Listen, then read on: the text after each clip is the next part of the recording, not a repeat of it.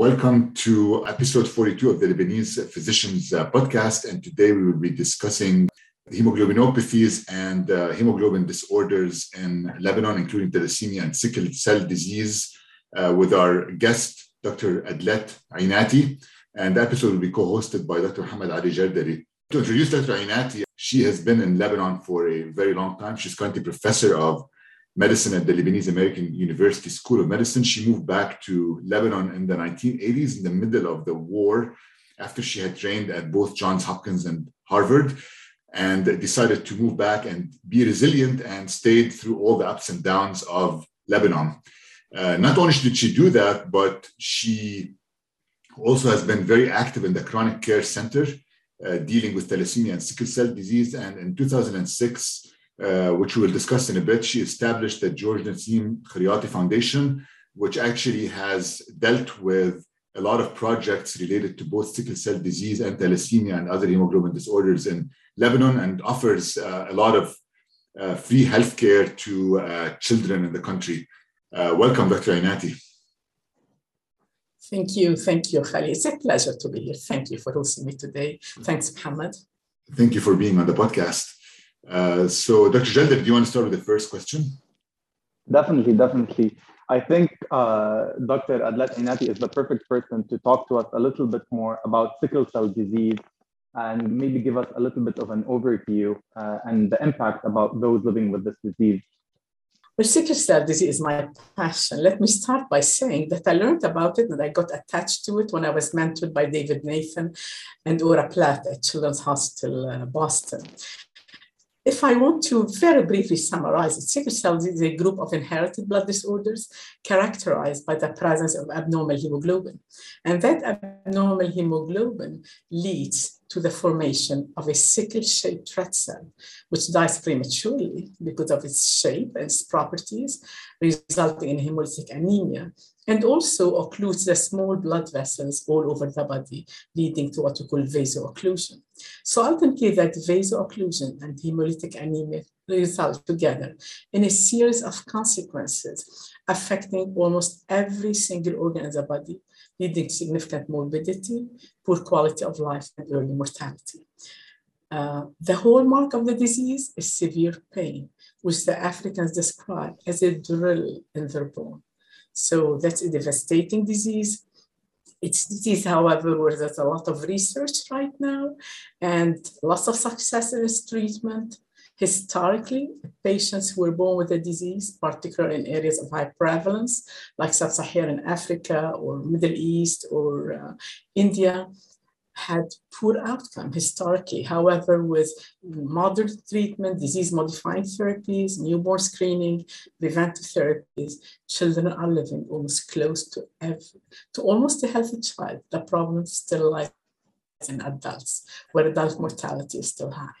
So that's a nutshell about sickle cell disease. And Dr. Inati, you were one of the people who actually funded the project on newborn screening for sickle cell disease in Lebanon. So what are the statistics of sickle cell disease in the country, and what are the morbidities of this disease in Lebanon right now? Before a few years ago, before we started that national hemoglobinopathy program, actually it's a neonatal screening for hemoglobinopathies, we had no data. We had an approximation of the carrier rate of thalassemia to be 2 to 3%, but that was done among armies and not among neonates.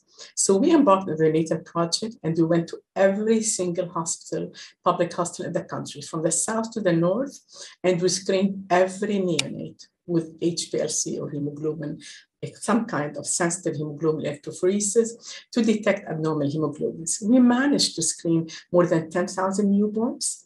And for the first time in Lebanon, we could delineate the exact carrier rate of abnormal hemoglobins and mostly sickle cell disease, which amounts to 2.1%, and the disease rate 0.1%. And we delineated that there's geographical clustering in sickle cell disease, different from thalassemia, with the largest clusters in where I work, mostly, which is North Lebanon, around 50%, and the rest in South Lebanon. And very, very rarely is it in the internal parts of the country. And we attributed this to the fact that sickle cell gene, the sickle gene is a gene influx from surrounding countries, in contrast to thalassemia, which is homogeneously distributed all over the country. We did pursue also the ethnic background, and we did a lot of genetic studies that was done in the Chronic Care Center.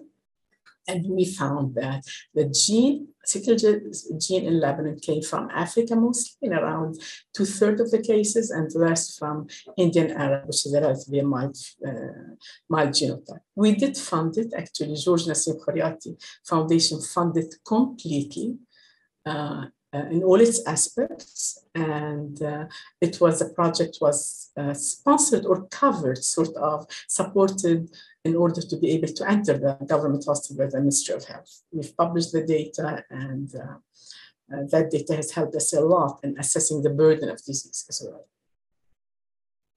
This was a very impressive project and a very impressive feat to do in Lebanon. I think you were the first person to demonstrate the prevalence of sickle cell. Can you just tell our listeners a little bit how that compares to thalassemia? Because I think a lot of people think that thalassemia is more prevalent than sickle cell, at least in Lebanon. Mohammed, believe it, I was under the impression there's no sickle cell disease in Lebanon. And actually, if you look at the data before I started writing about sickle cell disease, because the first report from Lebanon, large reports have been reported by our group. If you look at the data from Lebanon before the 80s, there were only few reports with few patients, at most was once year's 20 patients or 4 patients. So the impression was there's no sickle cell disease in Lebanon. And in fact, I remember when I look at my charts, I would say, looks like sickle cell disease, but I doubt it. And I doubt it till I started doing genotype, and I did the Color2 project with the US group. And we found out that these are in fact sickle cell disease patients. But why did some of them look like thalassemics? Because in Lebanon, we do also have alpha thalassemia. And in fact, people with sickle cell disease, around, in our data that's not published now as yet, around 1/3 of patients, if I recall, between 25 to 30% of patients do carry the alpha thalassemia. And that alpha thalassemia is what was responsible for the splenomegaly, partially in these patients. And the splenomegaly was what really confused me, is that splenomegaly was in thalassemia and sickle cell disease, at least in the Northern American population. 95% will have autosplenectomy by 5 years. So that was it. But based on genetic studies, based on the studies we've done on hundreds of numbers, the carrier rate of sickle cell is comparable to thalassemia, perhaps, maybe more. But at least we right now, we have at least 850 to 1,000 patients. But some of them may be underdiagnosed because we're seeing that above the iceberg, those sickle cell disease patients were severe. So more work to be done, and we're doing it. Wow, these are big numbers in Lebanon. You always think it's more in the African-American population, let's say in the US. I always thought that thalassemia was much more prevalent in Lebanon, but these are very impressive statistics. But Khalil, on the other hand, sorry to interrupt you, it's becoming a global disease. And even in the Europe and South America, there are so many numbers. So that's why we're saying sickle cell is now a global disease, and everybody needs to know about it and be educated about it. So what are the challenges of taking care of sickle cell patients currently in Lebanon? I guess we can discuss before and after the October 2019 revolution. Let me dwell on the after October, because we're facing now, as you know, triple pandemic, I'll say. It's the economic crisis, the August 4 blast, in addition to the COVID pandemic, which makes things really bad. So you can imagine that these things are going to interfere or impede so many parameters in the care of sickle cell disease, starting from first finding medications, the affordability of medications, finding hospital beds, affordability of hospitalizations, cost of hospitalization and medications, and last but not least, the ease of coming to the treating center because of the COVID pandemic. And of course, more recently, because of the economic crisis. Now, we've been fortunate in Lebanon we've been fortunate, or actually the patients have been fortunate, that most of them are being treated in 2 comprehensive centers. And I can speak for our comprehensive center in North Lebanon, where patients are treated free of charge. So even in the pandemic, what we managed to do, we're getting drugs from outside the country when there were no drugs. There was a time when there was no hydroxyurea, which is a lifesaver in patients with sickle cell disease. We had to get it from Switzerland, and we were lucky to partner with an association, SOS Médicaments Lebanon, which has been really supporting our patients in getting some of these medications. So we have been paying for all the hospital bills, even though it's becoming very difficult. And to avoid COVID in a cohort of patients who have, their immunity is so compromised because of this family dysfunction, we initiated that designated driver service, where our patients will get sent designated drivers who many of them are university students who don't have work, but they have top health education to be able to take care of these people. So in order to make sure that they come to us safely, and we initiate the telemedicine, which we have been using for some time, but now we're making more use of it, try to provide them as much care as possible without having them come to the hospital or to the clinic as well. So things have been bad. NGOs are taking care of these patients. The government, sadly, is not doing anything other than supplying some hydroxyurea on and off in an interrupted course.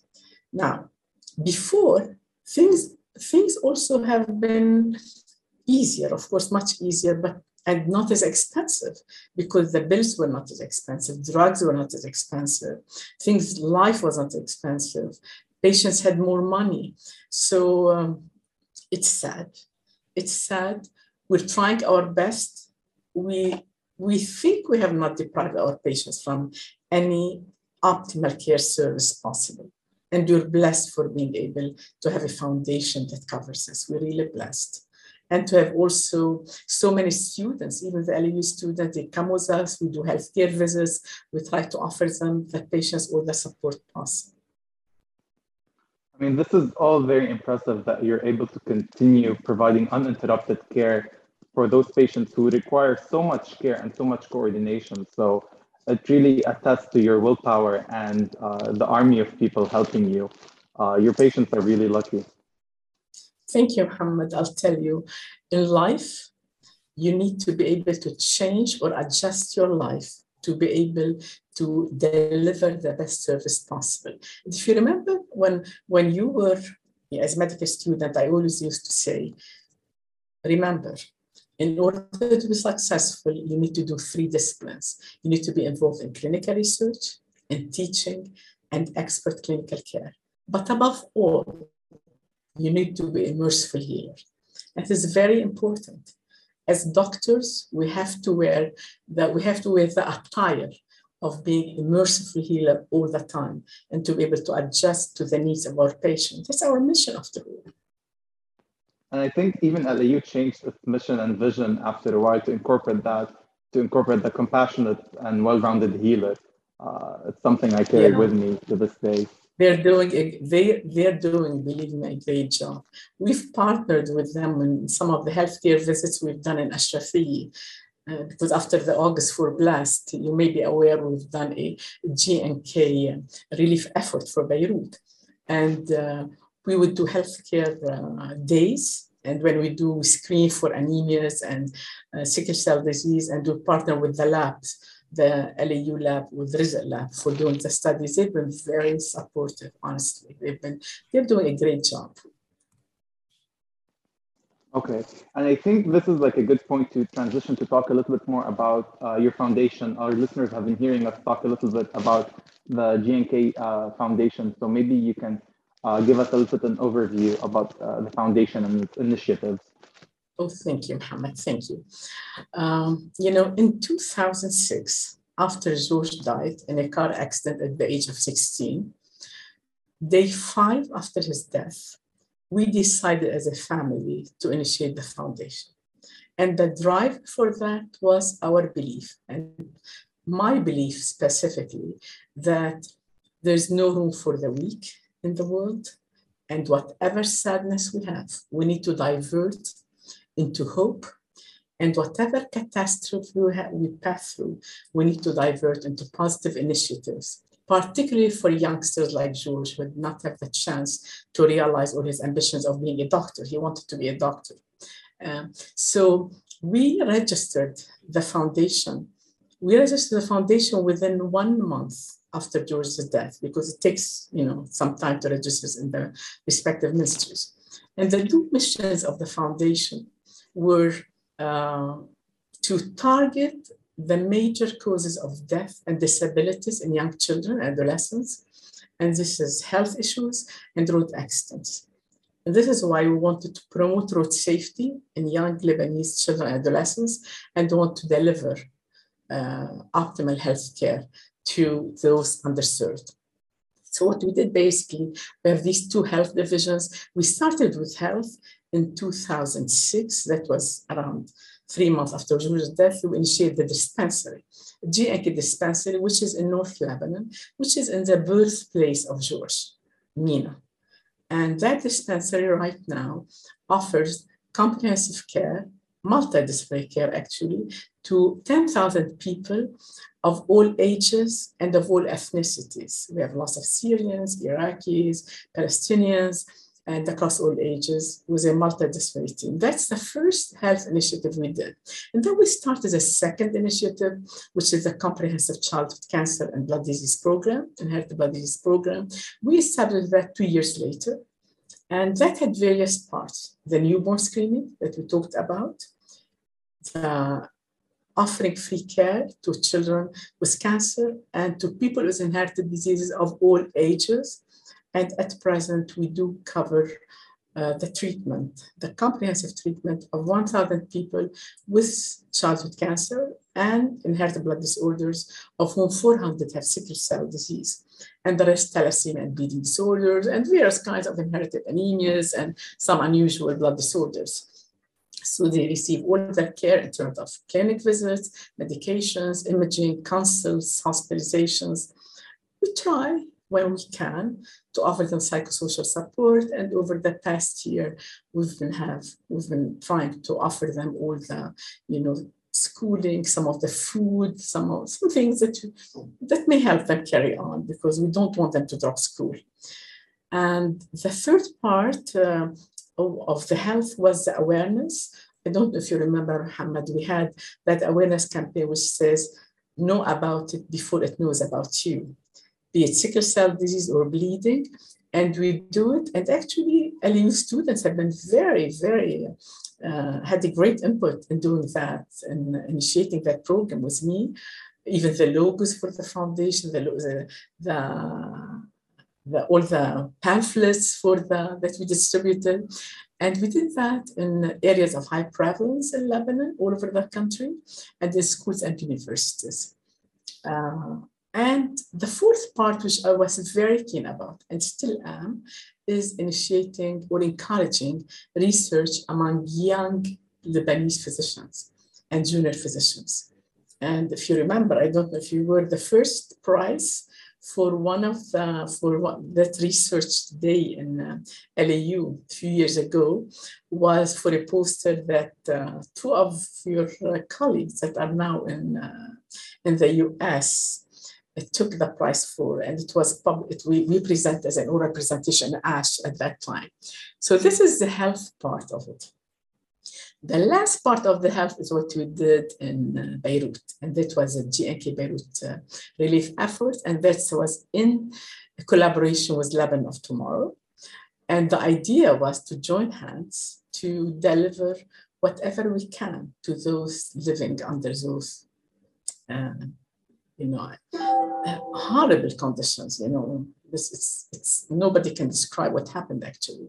So basically, what we do, we have a team. We have a team of GNK Foundation that we've sent to Beirut. They stay in a hotel they have been doing that since August 14. They go 3 days a week. They assess medications, assess health needs for those who cannot come to hospitals in their homes. We get them the medications. We try to give them psychosocial support.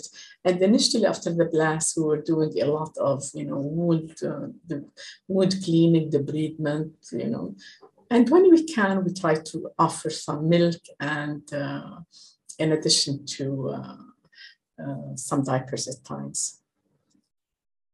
I don't know how you follow up after that. It's very impressive. Thank you for sharing the story about your son. And it's really amazing that you were able to turn a tragedy and focus all of your energy and love into a foundation that over the past so many years has touched so many lives. It's really impressive. And I think you're a role model for a lot of people. I'm just at awe at how you're able to continue to work. And I don't know, Khalil, if you want to say something. Yeah, I was just going to say it's a lot of effort and a lot of work that has been done by the GNK Foundation. And I wanted to just zoom in on a couple of things. So it seems you have a big multidisciplinary team that takes care of all aspects of care for these kids, from the medical care to the psychosocial support to potentially even the educational part, right? Absolutely. Khalil, it's interesting that we depend on patients a lot and caregivers, because patients and caregivers have, when they give their testimony in education, that works very well. The message gets so through. So our team is around 25. Between doctors, junior staff. We have a lot of junior doctors who work with us, nurses, pharmacists, social workers, psychologists. And that team is important to deliver care. And it's also important to conduct the global research we're doing. Because in Lebanon, we've been doing global research in sickle cell disease and thalassemia for more than, at least on my part, for more than 15 years. And we've conducted more than 20 global trials of all phases, phase 1 to phase 4. And at present, we have 12 ongoing global trials, mostly in sickle cell disease. And it's very important for the young doctors, fresh graduates or doctors in their junior faculty as well, to be able to be involved in clinical research, in the system of research, because that teaches them a lot and that helps them get posts outside if they want to go to the US or to go to everywhere. So outside the country. So we've built this research network, which has really worked very well. And that has helped the patients as well. It has helped students. It has helped the visibility of Lebanese doctors outside. Generally, historically, we used to export or import information and research from outside. You've noticed that the Lebanese are shining everywhere, especially outside Lebanon. But inside Lebanon, we're trying to convey this message that we have the ability as Lebanese we're studious, we're hardworking, we're in research, and we can contribute to the global acumen of knowledge about diseases that are quite prevalent in our area, like sickle cell disease, thalassemia, bleeding disorders, all diseases increased by consanguinity as well. I think this is a good time to ask you how your work and research on sickle cell, how important that was in your advocacy to introduce premarital screening for sickles. How much did your research inform your advocacy? And you were able to change the law in Lebanon, which you faced all the bureaucracy. Maybe if you want to. That's an interesting question. Unfortunately, we have not yet changed the law. After the results of the newborn screening, we did a press conference with the Ministry of Health as well, and we were promised they're going to change it. It has not changed as much. Now, what's being done in premarital is just think of sickle cell disease. They're doing sickling test, which we know a sickle cell disease specialist means nothing, is inaccurate. They need to do HPLC, either hemoglobin electrophoresis or high performance liquid chromatography, which as yet they have not been doing it. We did it as a foundation on more than 10,000 babies, and the government as yet is not willing to do it for free for its people. So true, we could instill the knowledge that CBC alone is not enough. They need to do more. But when they came to do the premarital testing to amend it, they did not consult specialists. They did not consult hematologists. So they did it by themselves. Now we're working on it. Now we have a national sickle cell disease group that was initiated just around a few weeks ago. We're hoping to be able to really press on the fact that newborn screening for sickle cell disease should be free and they must all over Lebanon. It is way more common than PKU or other metabolic diseases, way more common than primary immunodeficiencies that the government has established the need to do it in government hospitals. So we're working on that. Hopefully it will work, hopefully. Okay, I see. I'm a family physician in Lebanon, and I fill out the premarital form, and I thought the sickling cell was enough. So this is like new information for me. No. So please spread the word, Muhammad. Sickling, we were never consulted. Sickling is such. I mean, what should you say? This is such an old test. We don't use it anymore. And believe me, HPLC, if done in big numbers, it will not cost the government a lot. I mean, it can cost them just like $3. Hello, we cannot talk about dollars anymore. We don't know what it means, dollars. But nevertheless, it will cost them around maybe less, because maybe I'm sure the WHO will be willing, or other stakeholders, to offer it for free. I am positive of that. So it's just the initiative. They need to sign that paper. So if someone from our listeners is connected to, who should sign? The Minister of Health? Should we like pressure him? No, I think the Minister of Health is the one to sign. I think we're coming through, because we did the first step, which is important, which is having the National Sickle Cell Disease Plan. And because now, I'm sure you're aware, that there are so many novel drugs in sickle cell disease. There are 3 that have been FDA approved recently, since in the past 2-3 years, for minimizing or reducing vaso-occlusive crisis, and one voxelotor for pain. And one of these drugs, Adakfi or crizanlizumab, which works on the adhesion pathway in sickle cell disease, has been licensed, is in Lebanon now, and we're giving it on a compassionate basis for patients. So the Ministry of Health is interested now that there are so many novel drugs, and we're trying to convince them that these are very important to improve not only the lives, but they're very cost effective for them, because, ministers think of cost, and that's valid. So they're way more cost effective. So I think they're moving with us. I feel things are more positive nowadays. I feel so. And we're going to be behind them. We don't want children to have so much pain. Our interest in sickle cell disease came from the fact that George did not like to see anybody who is in pain, who's suffering a lot, who's underprivileged. And these patients have so much pain, different from thalassemia. And it is so many complications, so many ups and downs in their lives, from catastrophic disorders, hospitalizations, anemias, not to mention all the psychosocial and stigmatization issue. So we're trying to work on all of those, if possible, try to be as comprehensive as possible. And one thing you mentioned about your foundation is working still with the post-August 4th children in Beirut. And I think people forget, because the explosion happened now more than 15 months ago, and a lot of the areas in Beirut have been fixed, but people forget that there's still a lot of areas that have not been fixed, and a lot of children who have lost their homes and have not recovered from this. So can you tell us a bit more about the work you're doing in Beirut? I'm glad you touched upon this, Khalil.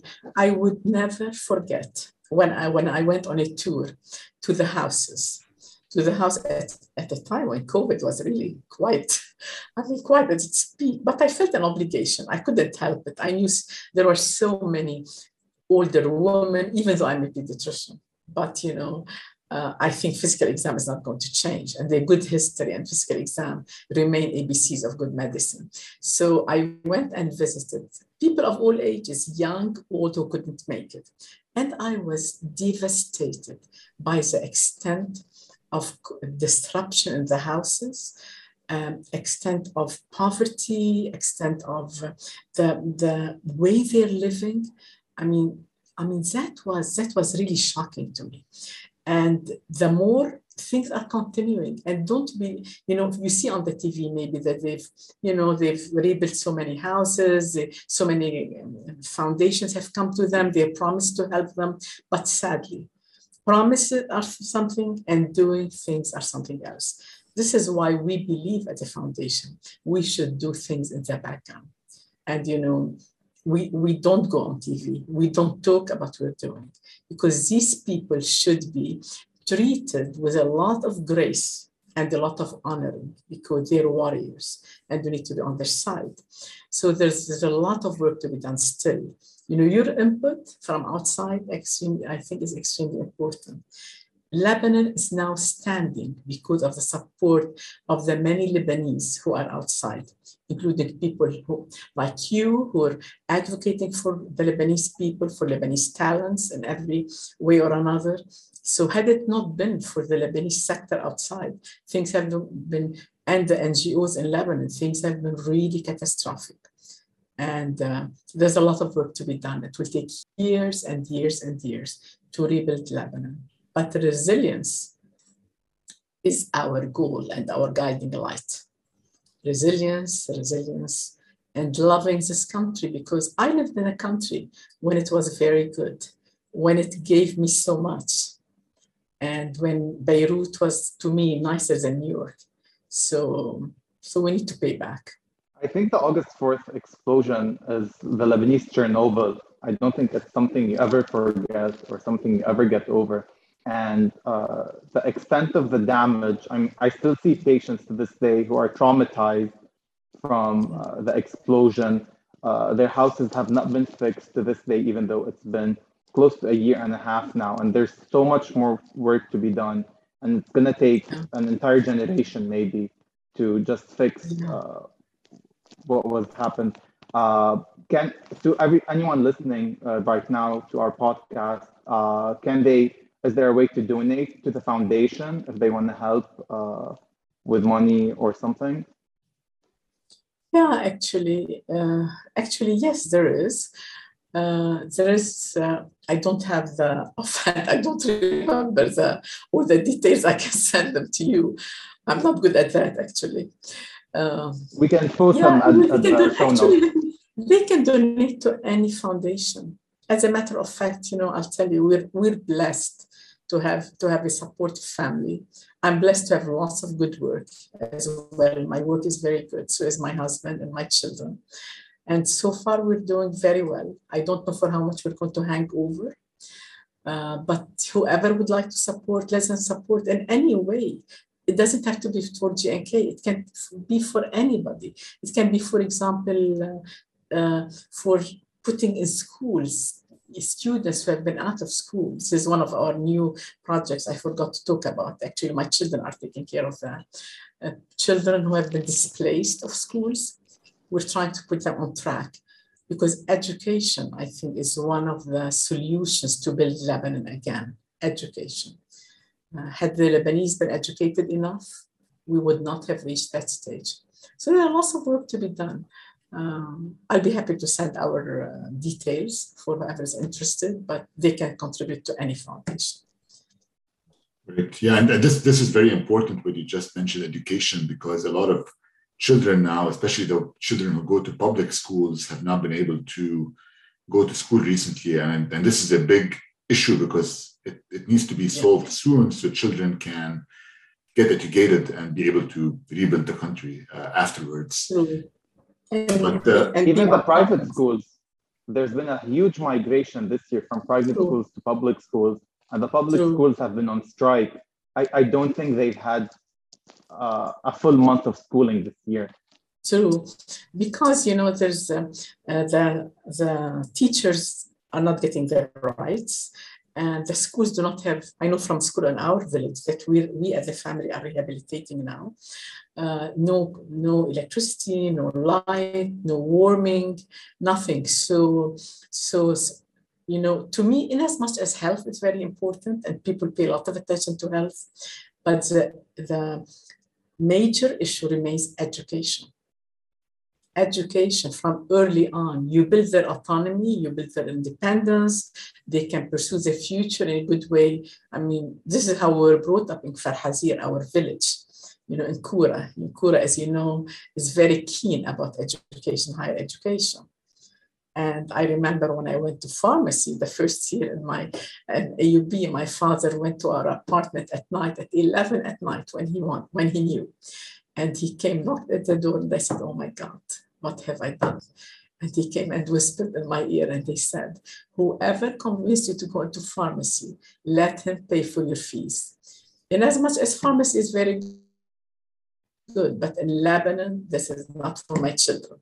So I wouldn't forget it. And I'm so glad he did that. So education. Yeah, that's right, Inati. Thank you. Thank you for being with us today on the podcast and for highlighting the work that the George Nassim Khriati Foundation is doing, helping children with sickle cell disease, thalassemia, and multiple other blood and cancer disorders. And thank you for all you do. And one thing I learned too, you're from Kura, so my mother's side of the family is all from Kura, so maybe we're related. Oh, really? Which family? Fayyad. She's from Fayyad. Fayyad, they're from Far'a or Kusba, I think. Fayyad, our village, there's Fayyad. It's a big family. Oh, okay, it's good to know. So Khalil, thank you. Muhammad, thank you. Thank you for highlighting Lebanese causes. And let me tell you, I feel so proud to be talking to you. I think you as Lebanese doctors, your young talents, you're instilling so much information and spreading the Lebanese talents and resilience all over the world. Thank you so much. Thank you. Thank you. Thank you for being a role model and for all your hard work. You too. Bye-bye.